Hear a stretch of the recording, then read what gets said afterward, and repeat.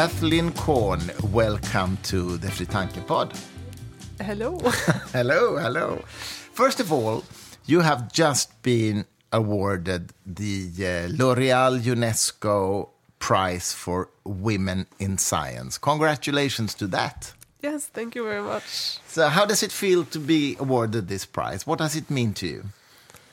But of course, I am very, very happy to have received this prize. And, well, I think the main benefit is that is for my personal research is that it, of course, increases the visibility of what I do because I'm a mathematician, but this is a general science prize. So it somehow puts my research in like a larger context. Okay, so you mean that it actually acknowledges mathematics as a science in a way and lifts that up? Is that how you mean? Yeah, and well, that's one way to put it, but I mean like somehow maybe more specifically my specific type of mathematics. It's of course like a bigger thing to get a general science prize than to get like a mathematics prize. Of course. So that's very nice.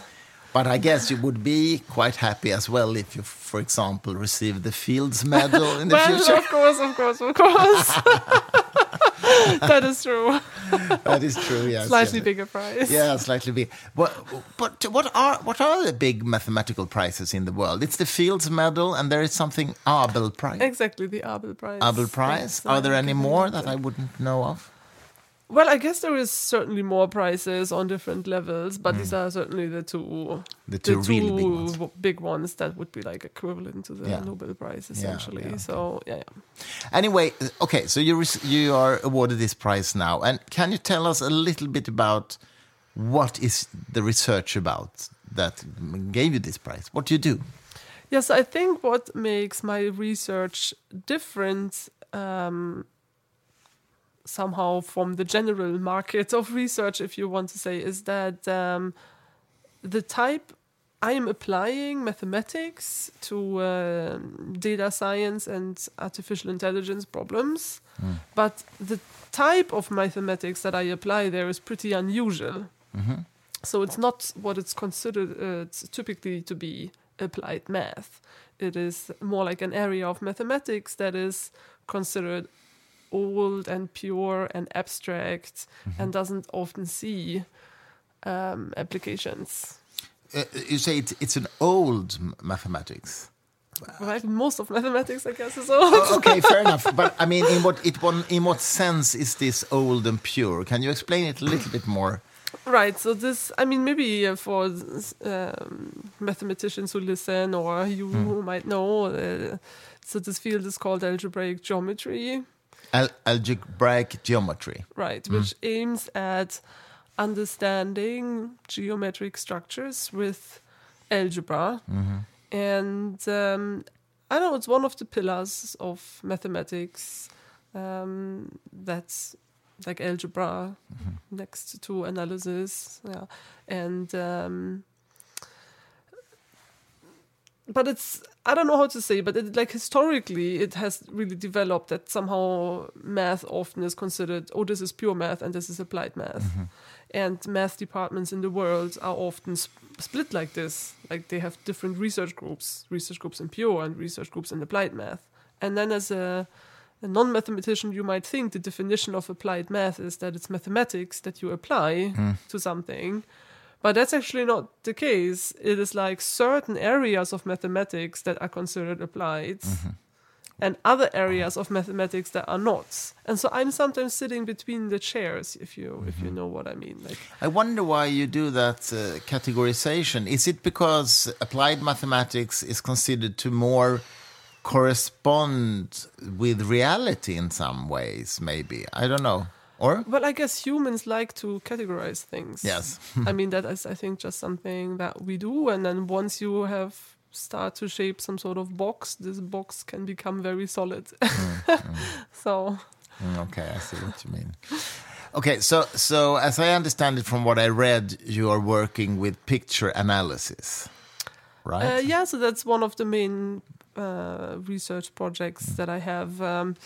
But it's not so much about trying to analyze just images, but it's trying to identify the 3D structure in images.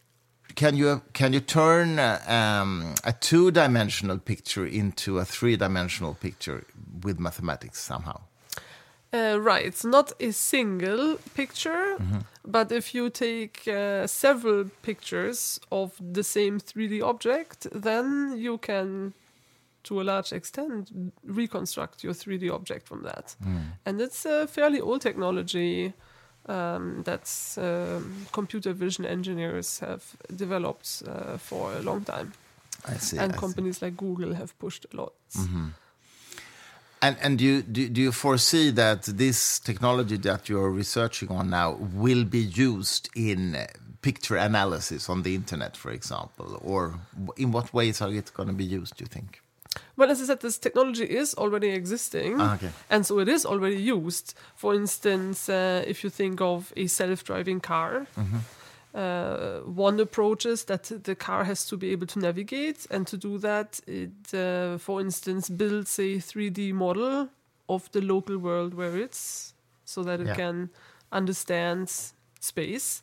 And so in that you would need this technology already. Or another situation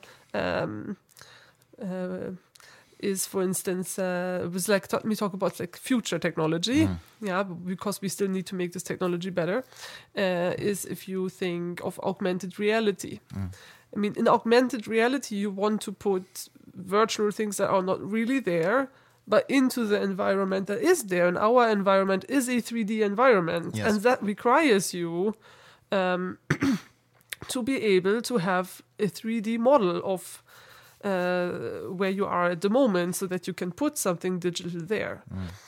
But if you also think it from a natural perspective, it's not very surprising that you can reconstruct 3D from pictures, because it's what our eyes are doing, right? I mean, we have two eyes, so that we have stereo view, and this enables us to see depth.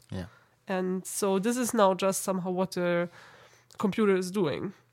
But of course, there's limitations to the current level of technology, and what my research tries to do is really understand mathematically what these limitations are. And then this will hopefully inspire engineers to help them find new ways to make this technology better. Okay, I understand. Okay, let's leave that for a moment and talk about you. So you grew up in Germany and came to Sweden when?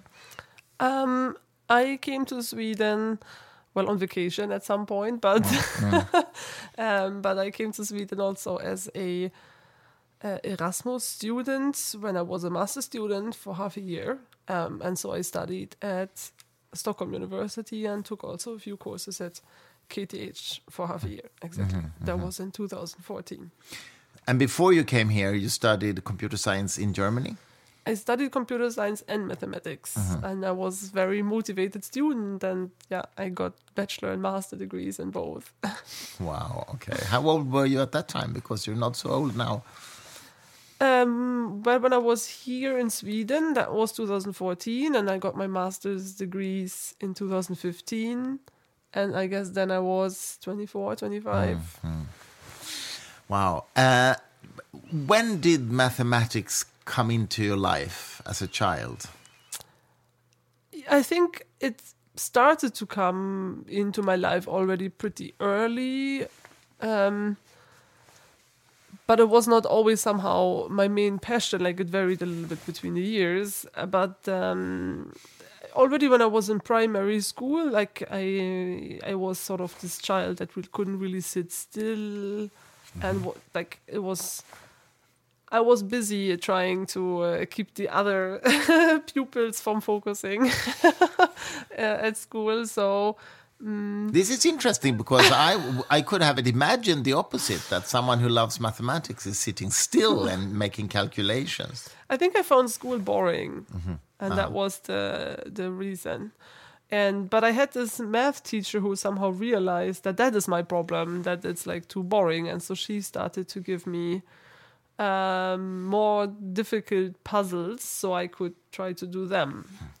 And then I was calmer in class, so it was better for everyone. And yeah, I realized then that I really like to do this sort of thing and just solving puzzles. Like I don't think I necessarily thought of it as mathematics, but just as like, yeah, solving puzzles. Like logical puzzles? Yeah, exactly, logical puzzles and trying to figure out difficult things like that. That became something that I I don't know, I was just very curious always. And if someone gives me a problem, then I just can't let go.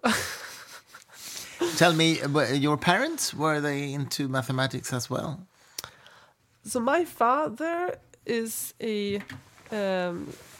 working on construction site. He's a builder, builds houses and streets and so on. And I think school was not really interesting to him at all. And he was just happy that he got done with it. But I mean, he is good with numbers and he's doing some sort of small architectural problems on his own. And he is very good with calculations. But it's not that he was ever like a fan of deep math or something like that. And my mom, I think she wanted to study mathematics, but then my parents come and I come from the eastern part of Germany, and then you didn't have exactly free choice of your career development. So she ended up studying chemical engineering, I would call it, instead. So she was interested in mathematics and she was interested in science and engineering. But yes, unfortunately, though, after the German reunion, for a while her degree wasn't worth anything, and so she started to become a nurse. No, first she was a driving teacher, actually, but so she left science and engineering. So I have never seen her in that job, you know. So like during my whole childhood, she was either a driving teacher or a nurse. I see. Well, have your parents told you anything about what it was like to grow up in East Germany? Yeah, of course. I mean, sure. I mean, I was born 1990, so this was just after. Well, actually before, because the reunion is the 3rd of October, and I'm born 2nd July. So really? I was like, I still have a Eastern German birth certificate. Really? Wow. Okay. But I mean, how was it for your parents to sort of change their mindset to a more free life? Have they told you about that? I mean, of course. I mean, it was a big thing, and it's the reason why I don't have a sibling, because everything was so insecure. And I mean, as I said, my mom's degree wasn't worth anything, and so she had to change job, and then she wasn't happy, and she changed job again. And like, you didn't even know how the economic system went. So I'm not sure if they really felt, I mean, them as citizens, if they felt of it as, I mean, of course, more freedom, because at this time she could have chosen to study whatever she wanted, wherever she wanted. But at the same time, you're all of a sudden living in a system that you don't even know how to navigate. No, exactly. And almost everyone in my age doesn't have younger siblings. So I was the last sort of year where in the schools there was actually a good number of pupils, and then the years below us was less than half. Wow. And so on. And so after me, somehow all the schools closed. Like, we had to change schools because there wasn't enough. So we were just, all the schools were merging. And it was just, I think, in 2013 when the birth rate in East and West was comparable again. Wow. Fascinating. So it's like a whole generation that was like lost, but yeah. I see what you mean. I didn't know about this. It's very fascinating. Yeah. And sad, of course, in a way. But also good. I mean, everything has its ups and downs. I'm just saying it's not completely, not everything is better. No. Do you think that your own sort of attitude to society and life has been affected in any way from this experience from your parents? I mean, certainly. I mean, my parents did teach me some values that, like, maybe you don't have everything in life available for you all the time, and you should value the things that you have and so on, because was kind of very fundamental in the way they grew up. And I don't know, it was also this feeling when I started to study actually in Western Germany. already then I started to feel a little bit like I'm in between chairs, like I feel with my research now, because when I was in Western Germany, people would make jokes about me as being the girl from the East. And when I was back home and visiting my family, then like people would comment like, "Oh, this is like Auntie Kathleen from the West." Like, so you were always the one from the other side. Yeah, I see. Fascinating. So it's better to live in Sweden now, actually. Okay. I see. Anyway, did your parents recognize your sort of mathematical skills early? I think they did. I mean, I don't know if it was actually my mom or my primary school teacher first, but I mean, they had a conversation, and so I think they were kind of aware of that. But my parents were, what I really value about them a lot is that they were open, like they didn't push me to do anything. I mean, they always gave me rather complete freedom and do whatever you want, professionally, career development, whatever. Like, and they enabled me to start to learn the guitar and piano and like, yeah. So they were just very open and very supportive, and so I could choose interests that I liked, and I think that's very good. That's good, It of gives you course. space So you to play the breathe guitar and- and the piano? And also the cello, but I'm very bad at the cello because I started when I was 20. Wow, but you play classical guitar? Yes, I had classical guitar lessons, and I Wow. still sometimes, yeah, my daughter likes the guitar, so I play the classical guitar to her. But back to mathematics. How old were you when you sort of knew that you wanted to devote your life to mathematics? That was when I was actually already a bachelor student. I did not think when I went to school that that's something that I would keep doing. Like, I liked these logical puzzles that I said, but I didn't really think of it as like a job.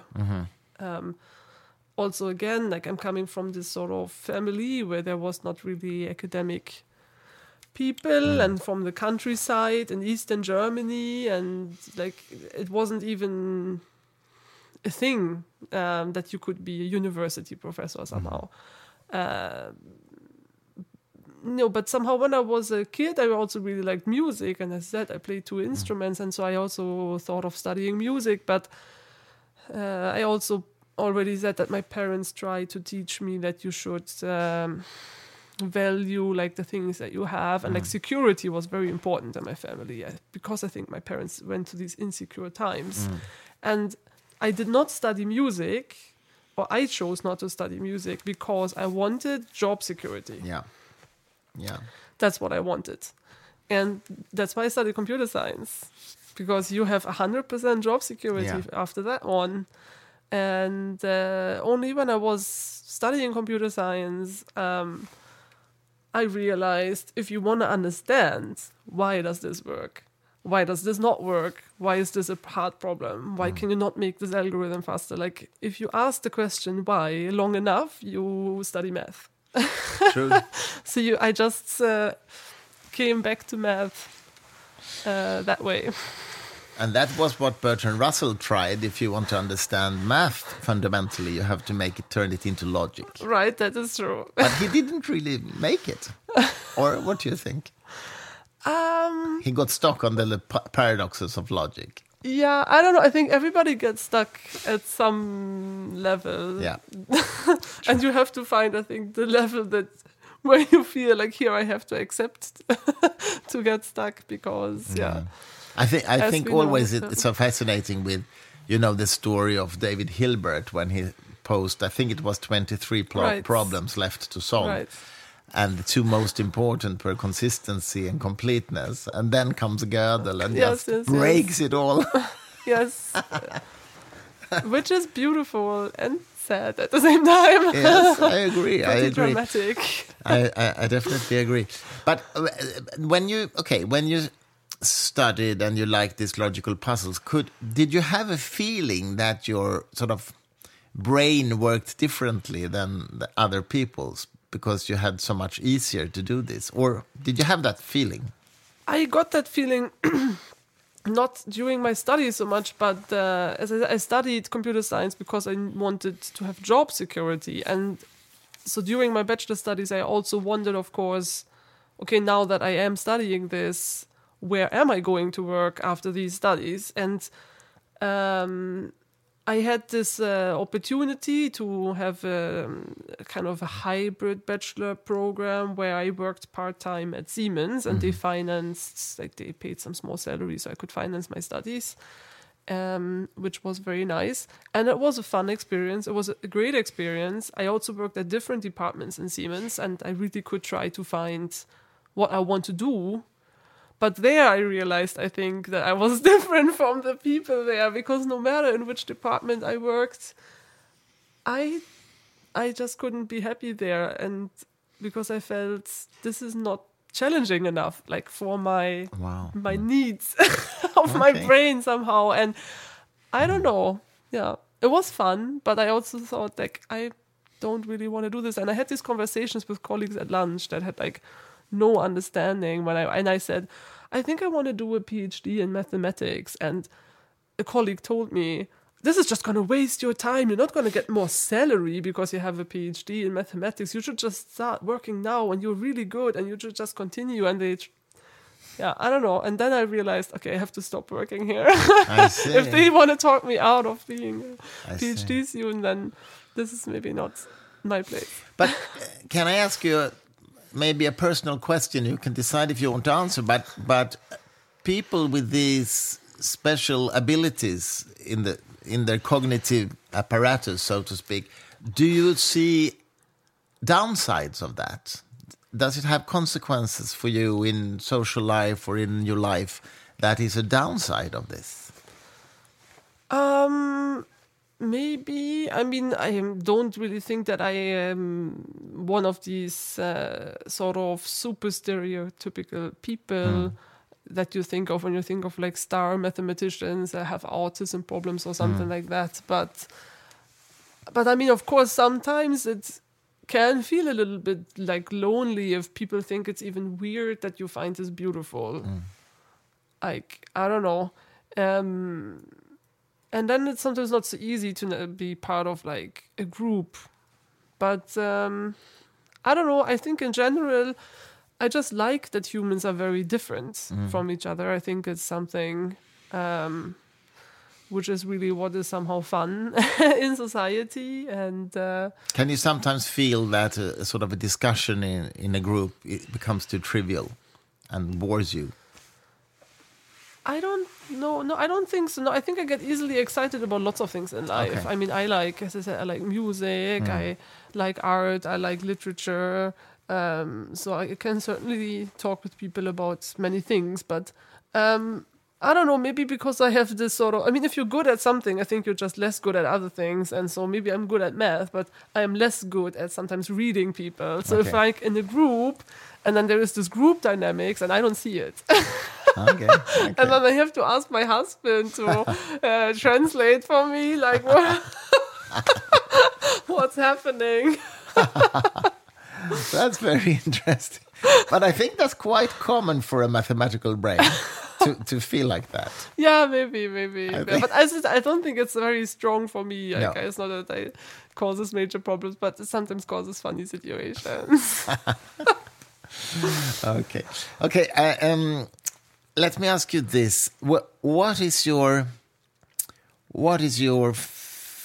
view of mathematics from a philosophical point of view? I mean, are you a mathematical Platonist in the sense that you think mathematical objects exist, or do we invent them, or do we find them? You see what I mean? Yes, I think I see what you mean. I think it depends a little bit. But I would rather say that I do believe that they exist because that my specialty is geometry. And if you look in the world, geometry is just everywhere. And symmetries, which not just mathematicians, but most humans enjoy symmetry, and that's proven. Like we find symmetrical faces beautiful, etc. We like symmetrical shapes, like snowflakes and so on. And all of this is in fact geometry. So it does exist. But so I believe that it exists a priori, but to be able to work with it, we have to construct some larger apparatus. Tools. So Right, exactly. And then is the question there, I think you get into the question, and you go back to Gödel, right? Yeah. If you have a powerful toolbox, then it has its boundaries. Yeah. So what you're saying is that we invent a lot of mathematical tools, but there are mathematical objects that exist in a sense. I think they exist they exist in nature. Yeah. At least they exist in the sense that they could not be otherwise. A prime number could not be in another way in Right. another part of the universe. Right. So in that sense, it's universal and because this, as you know, of course, has been a controversial issue in mathematical philosophy for forever. You know. Yes. I know. Yeah. I don't like to take too strong sides. I like to listen to everybody's opinion, and I think it's good to have this discussion. But at least for me, when I can relate so much because being interested in mathematics myself, I can relate to when I as a child for the first time realized that the system of 10 that is the base of our mathematics, it could have been anything else. Right, that's arbitrary. And I remember, the feeling when I, as a child, sort of realized that. And said, that is a social construct. It could be 8 or 16 or 2, which is the binary. And it's completely equivalent. Yeah. Or isomorphic, as I guess it's called. Yeah. Very good. It's interesting that you realized that as a child. I only realized that, I think, when I was a bachelor student. No, but I was a super nerd when I was a child.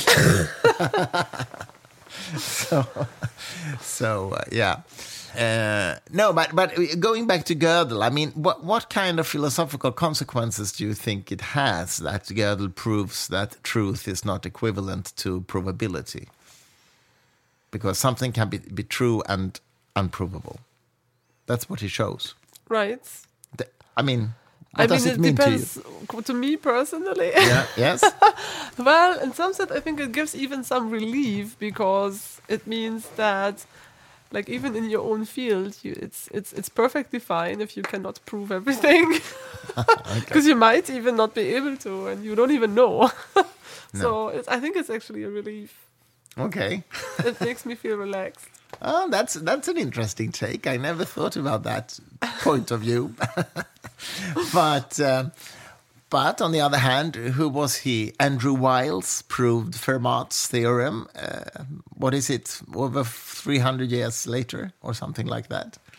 Yeah, so actually I had a class with Andrew Wiles, and that was Really? one of the things I found really inspiring. You studied for him. Well, there is this, it's called the Heidelberg Laureate Forum. Mm-hmm. Have you ever heard of No. that? It's a German initiative, but I do think that they allow students from outside Germany. I'm not 100% sure, but it's a very great initiative where they invite, I think on a yearly basis, people who have been awarded the big prizes, like the Fields Medal, Turing Awards. And you can apply when you are a student to go and visit these events. And so I went there when I was still a student in this tiny Western German town. And in that year, Andrew Wiles came, and he gave a very inspiring class where he explained to us, sort of very young students from different mathematical and computer science backgrounds, the main steps of his proof. Wow. And that was a really great experience, actually. And you could understand it? I think I could understand it. I was interested in algebra already at the time, and The parts, of course, that one. But of course, you cannot understand the details because it's a very long technical proof. But also the way he explained it, it was very clear. So I mean, that showed me a lot of things that like. But again, I think it rather gives me this relief again. Like, okay, like if I'm not able to prove something now, but maybe I can prove it in 20 years. Like, I think it's always a positive thing. And I also learned then that how important it is to be able to communicate your ideas so that other people can understand them. And even if it's such a long technical thing, to break it down. Yeah, it was very interesting. As I remember it, he presented his proof, and then it was actually an error in it. Someone discovered. Then he went back for a year and solved it. Yeah, but I think that's not very surprising for an endeavor of that size. No, that's true. Do you sometimes feel? I mean, if you're working on a mathematical problem, can you sometimes feel that it sort of overheats your brain? I mean, so it gets. I don't know how to say this. Can you feel that you're sort of getting like some existential? Can you feel unease? I think, yes, of course. Again, I think this is like sort of the two sides of the coin. Like on the one hand, math is so nice and beautiful for those people who do not. I mean, there's all these people who say who don't like mathematics and so on. But I think, and they think mathematics is difficult. But I think, I mean, mathematics, to be honest, is easier than the real world problems. You know, like I don't know, we were like just trying to buy a house, you know, like this is a difficult problem, and like you don't understand, because typically when you're in the real world, you do not know what the rules are of the game that you play. And there are so many unknown factors. You don't have all the facts. You don't know anything. So it's very, very difficult to navigate the real world, and spontaneous crisis can happen at any time and so on. This does not happen in mathematics because you're always in the sort of safe environment, and so that is very, very nice. And so it generally gives me ease, I think. But then, of course, the job of being a mathematician comes with that pressure to publish. So I think sort of the unease I have from not being able to solve something rather comes from there. Because I have only limited time, right? I have to perform. You have to get things out. And so if you're stuck on something too long, at some point you have to make the decision, like, do I let it go for the moment? And do I invest my time into something else? Because... yeah, I don't know. That is like, I think, a problem.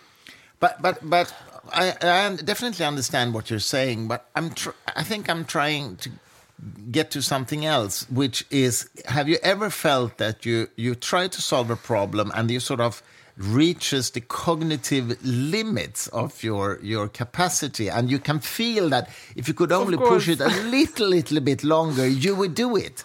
But it's like hitting the roof. Yes, of course. I mean, I think this happens several times, and it happens again and again. I mean, it's like when you're trying to do a 9,000-piece puzzle, and you have this piece in your hand, and you know it has to go here somewhere, but you just do not know where it's supposed to go, and it's just this amazingly big thing, and it certainly happens quite a bit. And it's difficult sometimes with... And what do you do then? Do you go out running, or do you take a glass of wine, or what helps?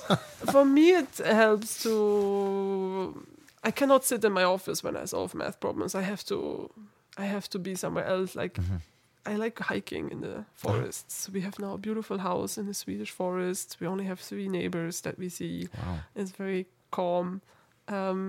So yeah, I like to go out. And then your brain works on. Yes, it best works there, or so either in the forest or in the shower or on the train. Okay. And I have a very supportive husband. Like, he sees, like, the moment I step into the door, and he's like, he just sees at my eyes that, like, okay, she's stuck in the math world, and okay, I have to take care of the kid today.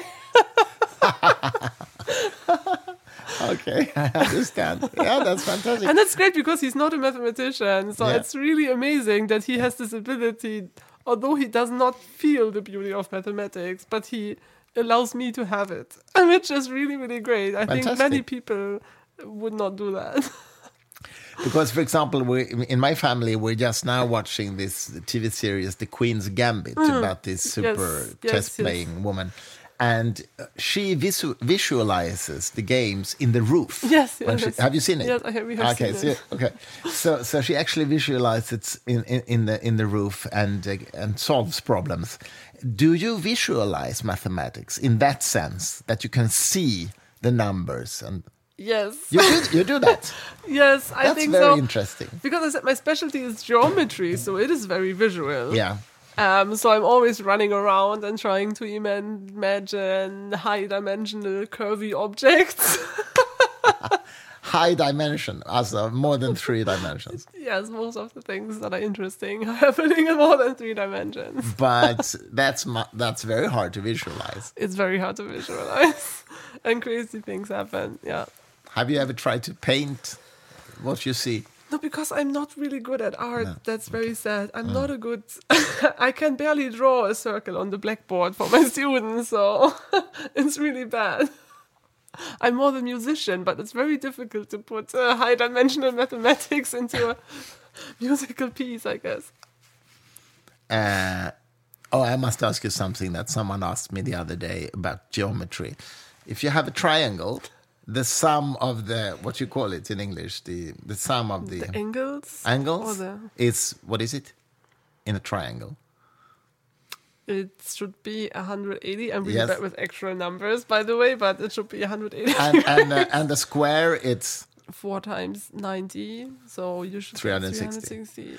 Okay, would it be mathematically correct to say that a circle is like an object where the number of corners goes towards infinity? Yes, exactly. That's how I like to think of circles. You do?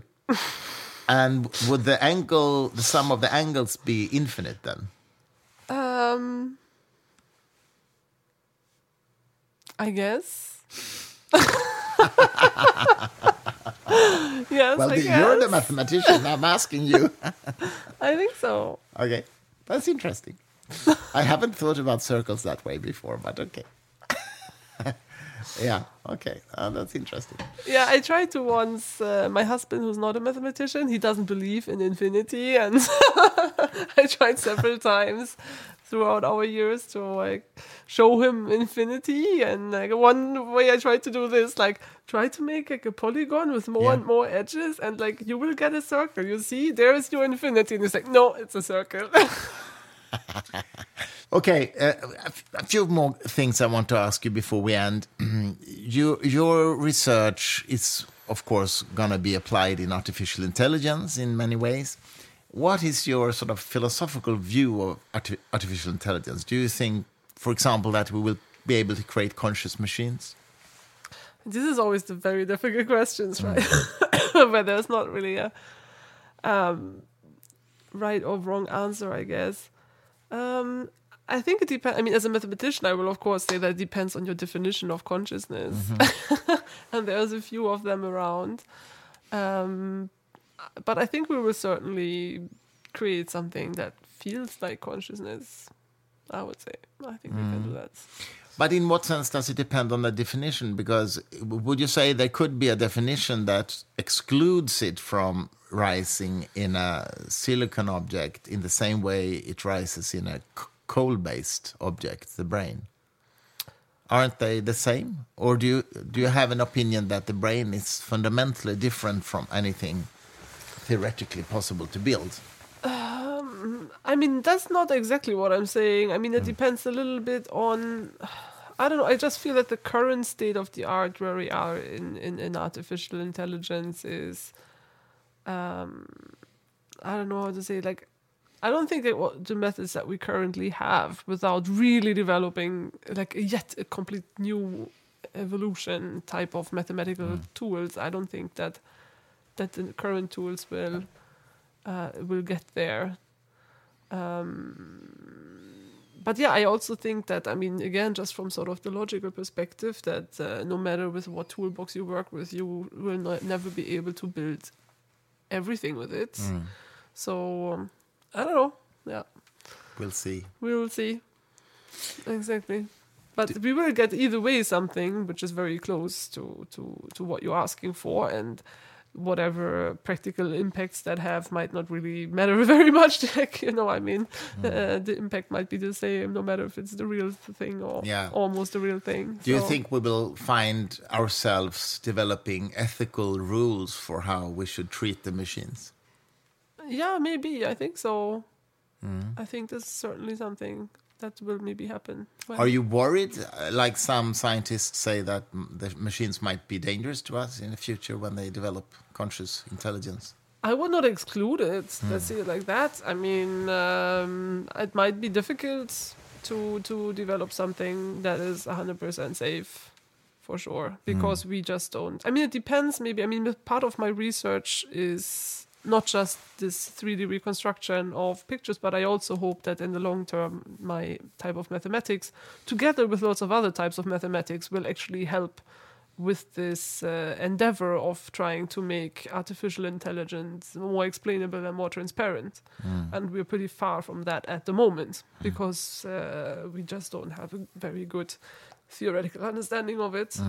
And so that's also one of the things that I'm trying to push. Okay, very exciting.